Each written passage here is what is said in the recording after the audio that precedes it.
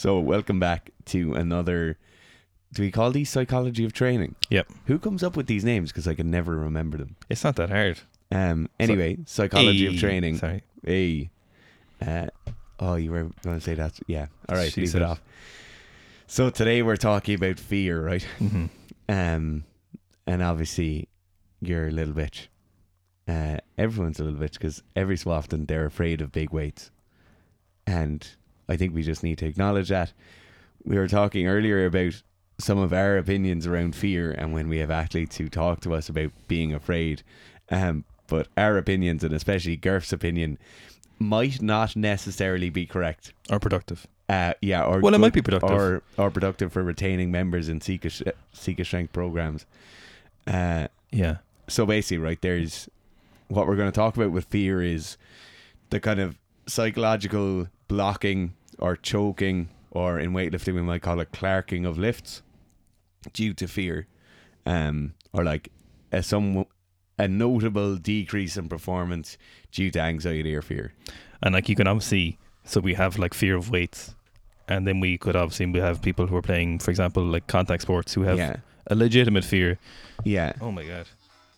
Where we would have a fear of being run into. Yeah. Like if you're playing rugby. And it is a fear. Someone running headfirst into you, or you headfirst into them, or you could be, mixed martial arts, judo, wrestling, kickboxing, boxing, any of those times where you have a legitimate fear of being hurt, so those fears in basically all sports, but in terms of like weightlifting or powerlifting, the fear is not necessarily a fear of the weights. Well, for some people it is, of course. Yeah. But for some people, when you really think about it, the fear is a fear of missing. Yeah. Of not doing it, which makes no sense. Like, why would you be afraid of a lift? And I think definitely with weightlifting, it's very, very rarely the kind of animalistic or the survival instinct thing of I'm afraid I'm going to drop something on my head and hurt myself. Like, I think with squatting, that's definitely more of a thing, that people are afraid of unracking heavy weights, especially with people who are like maybe novices to heavier squatting, or to 1 rep maxes or rep maxes in general, that they're afraid of getting hurt with the bar in their back. Like the thing of getting exposed to missing heavier weights, obviously it makes it a lot easier, but the only way to get that exposure is to go and make those misses, or miss those makes.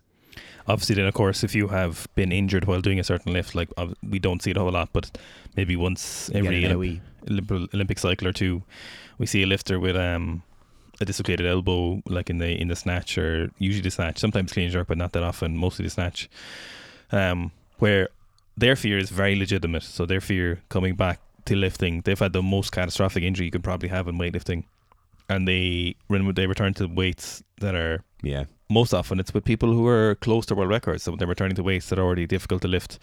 They're ending up somewhere where these weights are hard enough to lift by themselves, and then they've had a traumatic experience. For those. But for the vast majority of people, most people, for example, in just weightlifting and powerlifting, are just afraid of the weight because they're kind of afraid of failure, I suppose, when it comes down to really. Like most of the time, you're not afraid that the snatch is going to hurt you. No. Which is weird. It's a weird concept. I think for novices or people within their first like year or 2 years of... Or your mother watching. Yeah. Then your mother's afraid. Yeah. But like when you're getting used to lifting heavier weights, and especially like if somebody's snatching 70 kilos or something, and they're maybe 6 months beforehand or a year beforehand they were snatching 40 kilos. Like 70 kilos is just so vastly much, like so much vastly heavier than what 40 kilos was, that like the weight, the thing in their head of the weight falling is scary in inverted commas enough, or it induces enough fear for there to be some sort of kind of negative reaction. I think for fear, if we're looking like today, we'll probably just talk about weights and lifting in the gym and not so much the contact sports, because we're not going to be able to tell someone how to get around not being afraid of tackling people with their face. Are we not? No. How come? Because that's a whole other issue. They've lost it, like. I think they've lost it. You can't get it back. You can't. You probably can't get it back, though. They do talk about it. Yeah. Someone's saying like the average UFC career, I know, and UFC is not MMA, but it's a good example, like of high level MMA, where it's like something like 2.5 or 3 years or something. Yeah. Which would make sense. But you see when people start losing, especially in boxing as well, like, so I know this is a bit of a random tangent, but you see like usually when people heavyweight world champions or whatever boxing lose their title. It's very rare they get it back. You know, Yeah. there's not so many. I think there's only a handful of like Ali got it back, Tyson got it back, I think, and then I think there was one or two others. So it's not often. So when you lose it, like, and I know that's there's differences there with training and stuff, but you do see weightlifters who lose it and kind of come back. Yeah. And then we have a funny case, you know, someone like Ilya, he seemed capable of weights, and where he just wasn't making them. Like, he was clearly fast enough. He clearly had the environment to train properly.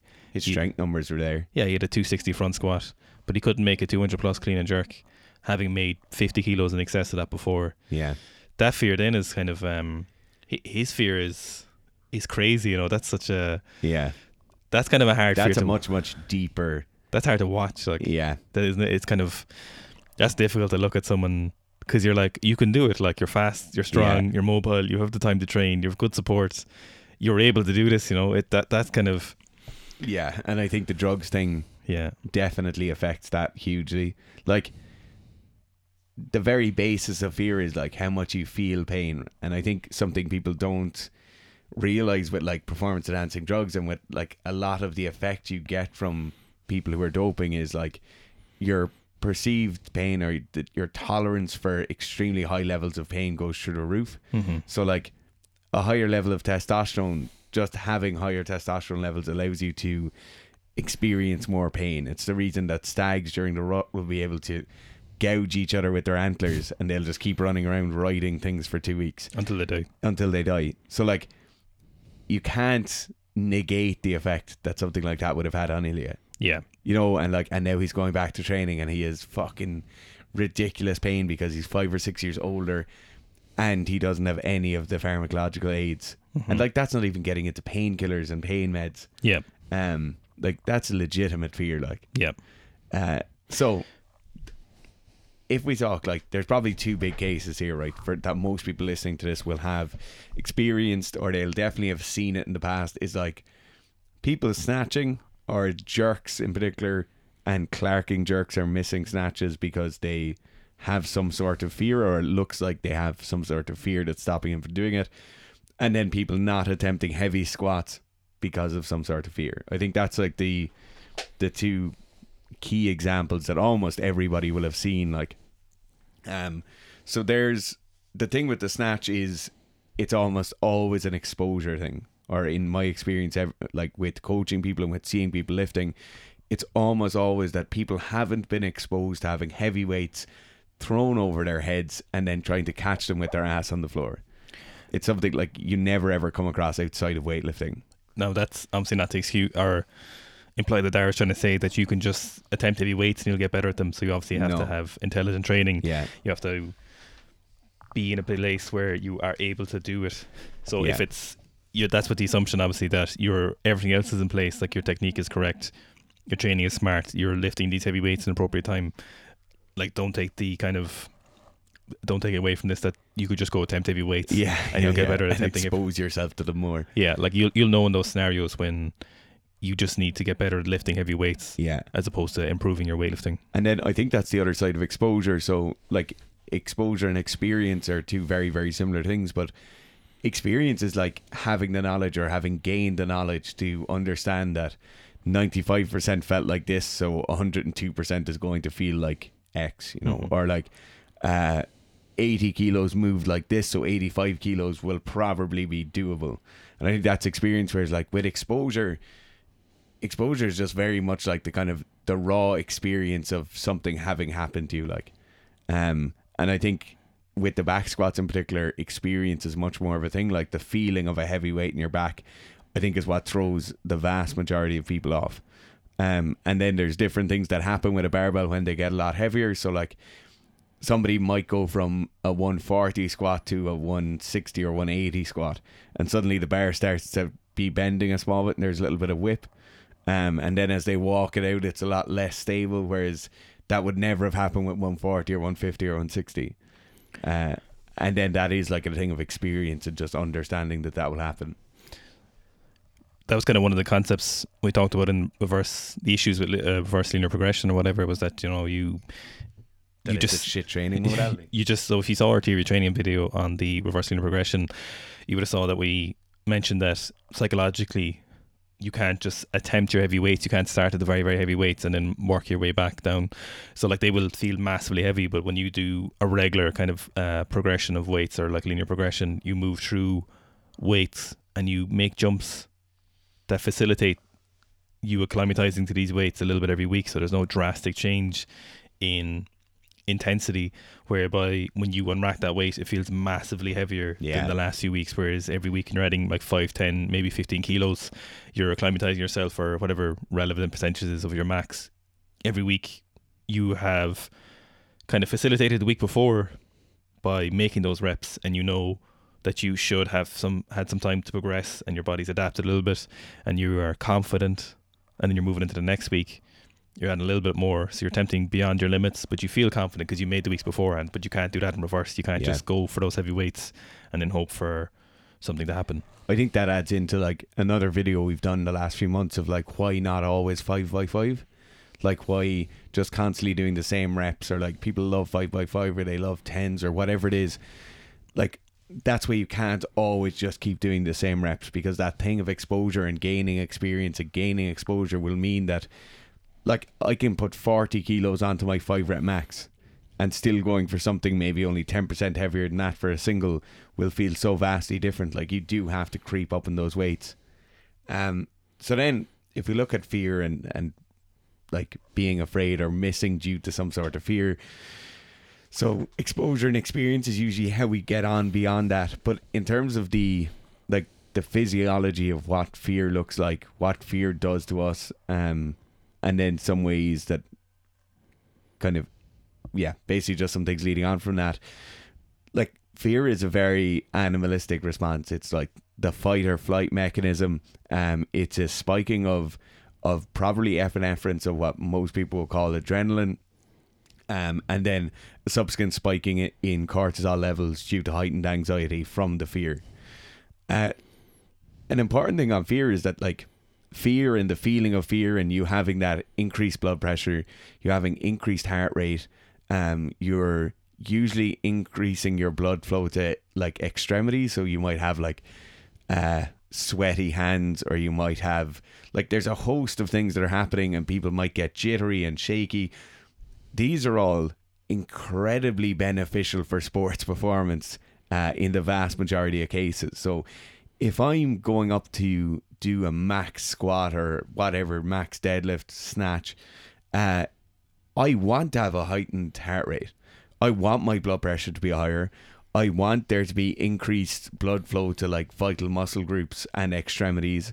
I want all of these things that are happening because of fear to happen. And like how you know that is most people take stimulants like caffeine or a vast range of stimulants to try and elicit that kind of physiological effect, whereas a small bit of fear will do that to you very, very naturally. And I think people oftentimes, like before a competition, when you hear about people being nervous, or when you hear people like afraid to go and attempt something, they have all this kind of list of symptoms basically of fear, and they always view them as a negative thing, like, oh, I need to calm down, I need to take deep breaths and drop my heart rate.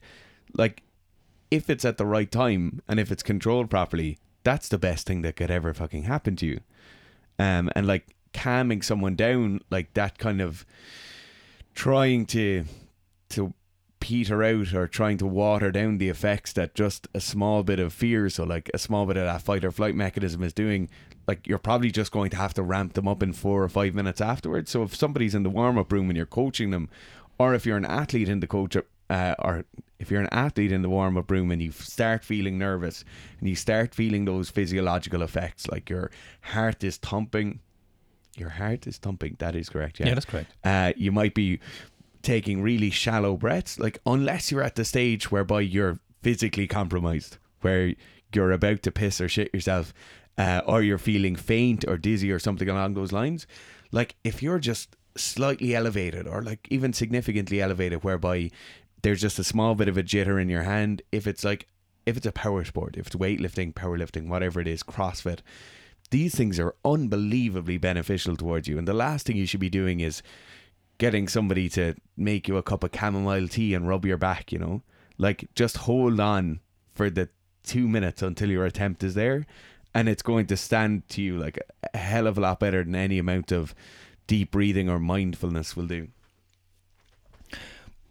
Of course, like that is in scenarios then where you want to give everything you have, like you want to commit all your resources to this particular endeavor that you're doing. So whatever your max snatch, your third attempt on the clean and jerk the platform, or your max back squat, so you reserve that kind of intensity for scenarios where you absolutely need it. So it's fun. You remember Konstantin Konstantinov? I think he was the Latvian deadlifter. You remember that fella? It's kind of one of the first fellas to deadlift like 400 kilos. Really yacked.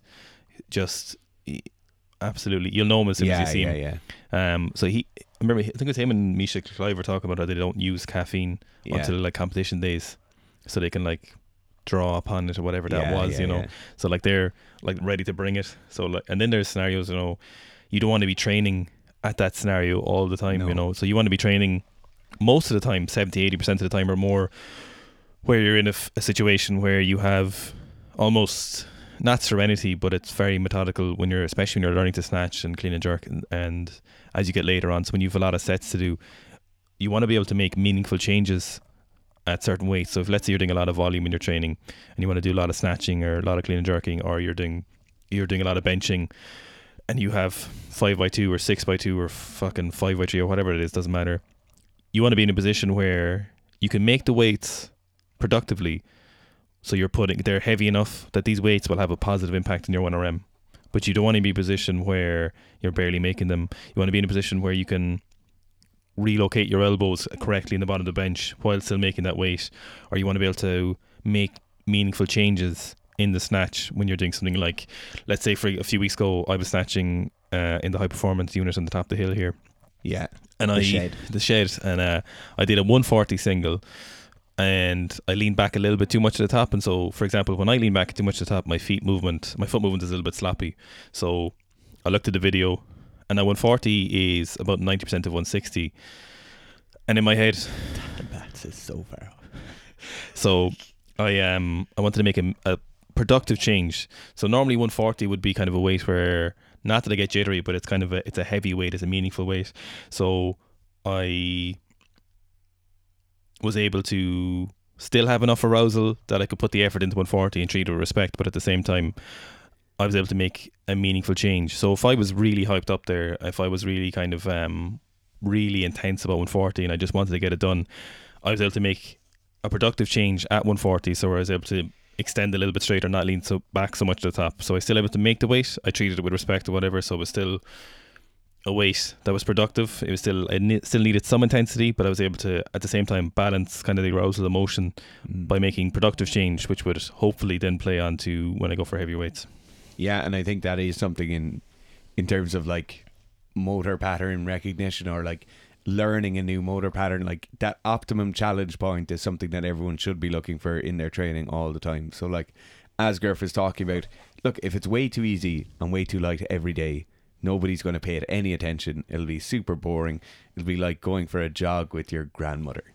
If it's too heavy all the time, and every time you're going to the gym you're like sweat coming out off your eyebrows before you even start training, just oh shit, I got a piss, all the lads are going to take the piss out of me. Like that's way too far beyond in terms of the intensity of that. So it is like you do need to find that like butter zone in between too easy and too hard. So we talked about like fear and the physiological effect and the psychological effect of fear possibly being a positive.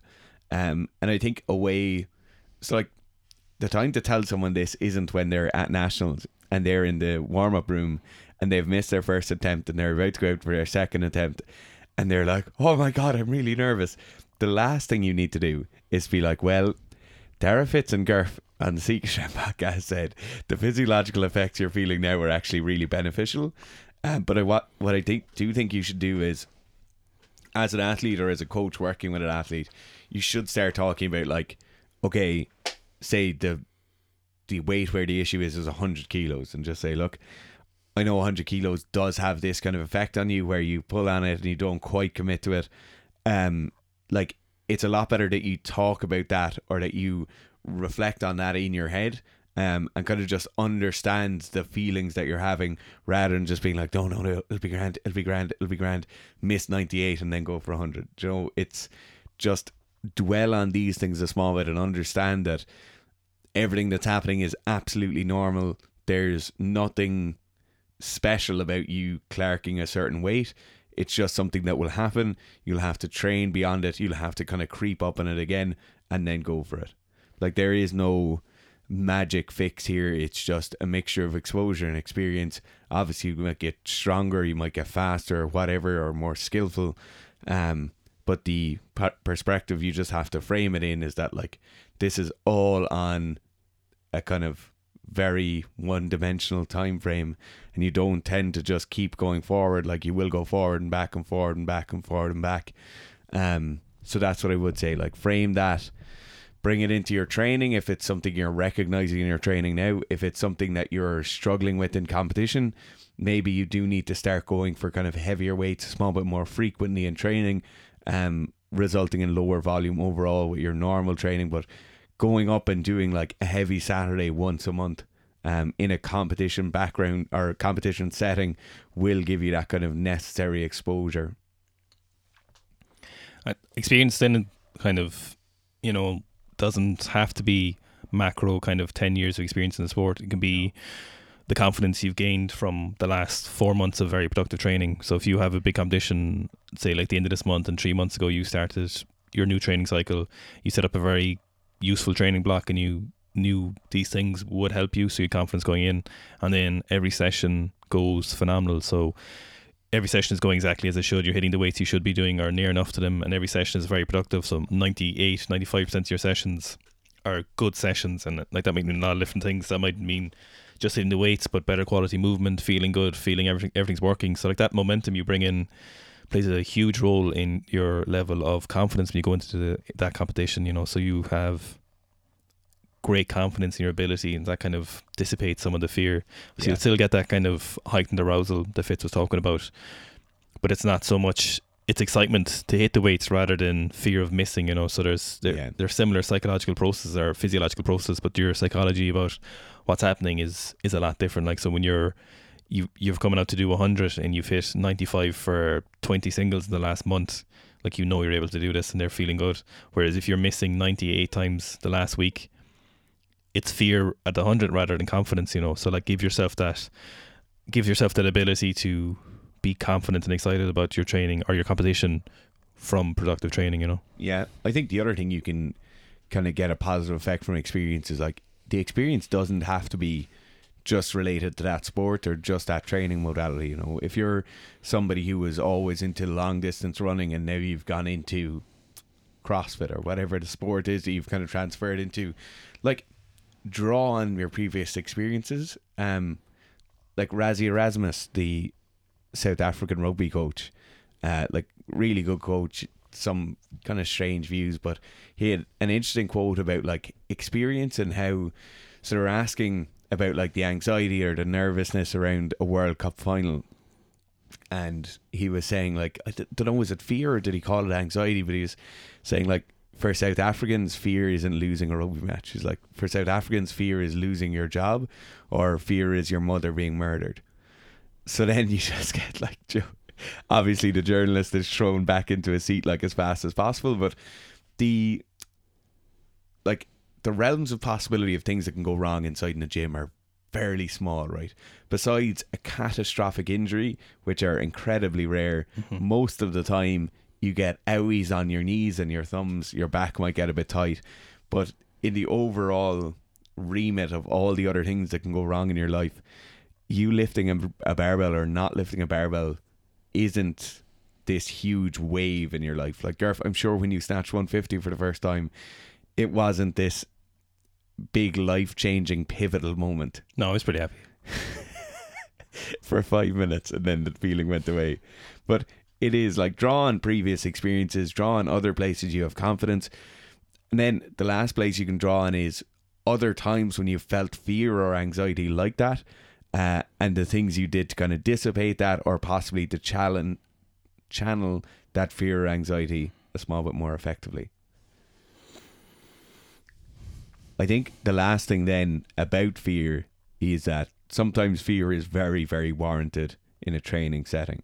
So if I'm walking back with a barbell that's 20 kilos heavier than any barbell I've touched for the last 2 months, and the bar is kind of gyrating and I'm struggling to be able to brace my core in a way whereby the bar is stationary before I start to squat, or if I'm just getting set up for my snatch and I'm saying, Jesus Christ, there's no way I'm going to be able to lift this off the ground. Like, a lot of the time your subconscious is a hell of a lot better at processing your ability than your conscious mind is. And there's times in which we can trick it and say like, fuck it, we'll just go for it anyway. But a lot of the time that we Clark lifts, like snatches, clean and jerks, or squats or whatever, we're subconsciously limiting ourselves because of the fact that our body might not be fully capable of accepting the weight overhead or completing the squat in its fullest. And I think in times like that, it is very important to listen to the kind of the flight mechanism rather than the fight mechanism, and just to say, okay, like this isn't ideal, maybe I'm going to miss this for a reason. I'm just going to leave them with one last thing, right? Go on. So when you think about why you're afraid of a lift, so when you are aware you're afraid of a lift when you go for it, okay? So you're afraid of that lift. You, like we mentioned, you're not afraid of getting hurt. Most people realistically aren't afraid of getting hurt. What? Unless they're a loser. They're afraid of missing the weight, they're worried. Yeah. They want to make this very badly. So then you think about when you get injured, what are most athletes? What's their biggest fear when they're injured? Not being able to make weight. Exactly. They're not afraid of the pain. Yeah. When you get injured, you're not afraid of being sore. You're not afraid of that pain. Most athletes don't have a problem with the pain. Like you tear your arm bite or you destroy your ACL or something. Most athletes aren't afraid of the pain every day. They have zero problem with that pain. Like from amateur to elite, there is no issue with that pain. So you think about, don't be afraid of weights that you can make, because you're not afraid of getting injured. You're afraid of not making them, and being afraid of not making them is a surefire way of not making them. But you know what you should really be afraid of? Getting injured and then definitely not being able to make weights. So don't get injured and make them. Yeah. I've come across very, very few like athletes. Mm-hmm. Like I've definitely coached people in a gym setting, in like a CrossFit gym or a strength and conditioning gym, who were just afraid of everything. Yeah. But like, I wouldn't class those as athletes, but like, I can't think of any athletes I've coached that were genuinely afraid of the pain of a barbell hitting them or not being able to make a squat. Yeah. To their detriment a lot of the time. Sometimes people lack confidence as opposed to being afraid too. Yeah. Sometimes it's not that they're so much afraid, they just really don't think they can make that weight. Yeah. Which is a different kind of thing. It's funny. I think that is anxiety then, like, too. Yeah. It's like state anxiety. It's not like anxiety in inverted commas. Yeah. With a capital A, but it is like they're just fucking anxious because they're afraid. Like, do you think bodybuilders ever get anxious about a session? I feel like they wouldn't. I'd say they get so anxious about like their belly fat levels. Yeah, different kind of fear. Yeah. Like waking up in the morning, or like waking up at 4 o'clock in the morning, be like dreaming they were eating Mars bars. Like they ever go into a session, they're like, these preacher curls, oh my god, I'm really afraid of these are going to hurt so much. Idea. They probably do it leg sessions maybe. Do you see with Israel and those boys? Yeah, their fucking leg sessions are horrendous. I haven't watched them now, but I've seen the thumbnail. Outcast, yeah. Like, or what happens in the Instagram stories after off the leg press. Yeah. It's probably not great. And they're like lying in the recovery position vomiting. Like, sorry, no, I would be afraid of that pain. They probably should be afraid of it. Yeah.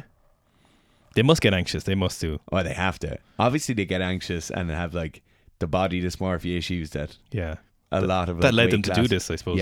Yeah. It is literally a sport of body dysmorphia, but sure. Look, in terms of fear of actual pain, they surely do. They must do. If any bodybuilders are listening, let us know. Yeah, because Lord knows we ain't. Thanks very much for listening. This is going to be on the new podcast schedule, so will we throw this up today? Yeah, and then Aaron's is going up next week. Mm-hmm. Yeah, so this is up today. Thanks very much for listening. As always, if you want more content, there's loads of stuff on the YouTube page, so it's just Seek Your Strength YouTube. Yep, you'll find it. And on Instagram as well. If you're a member on one of the programs, be sure to be on the Facebook members page. So it's just Seek Your Strength members page. And that's it. We'll be back again next Thursday. Any questions in the meantime or anything you want a podcast about, just pop us an email, just seekerstrength@gmail.com, or else pop us a DM on Instagram. Absolutely. Thanks, guys.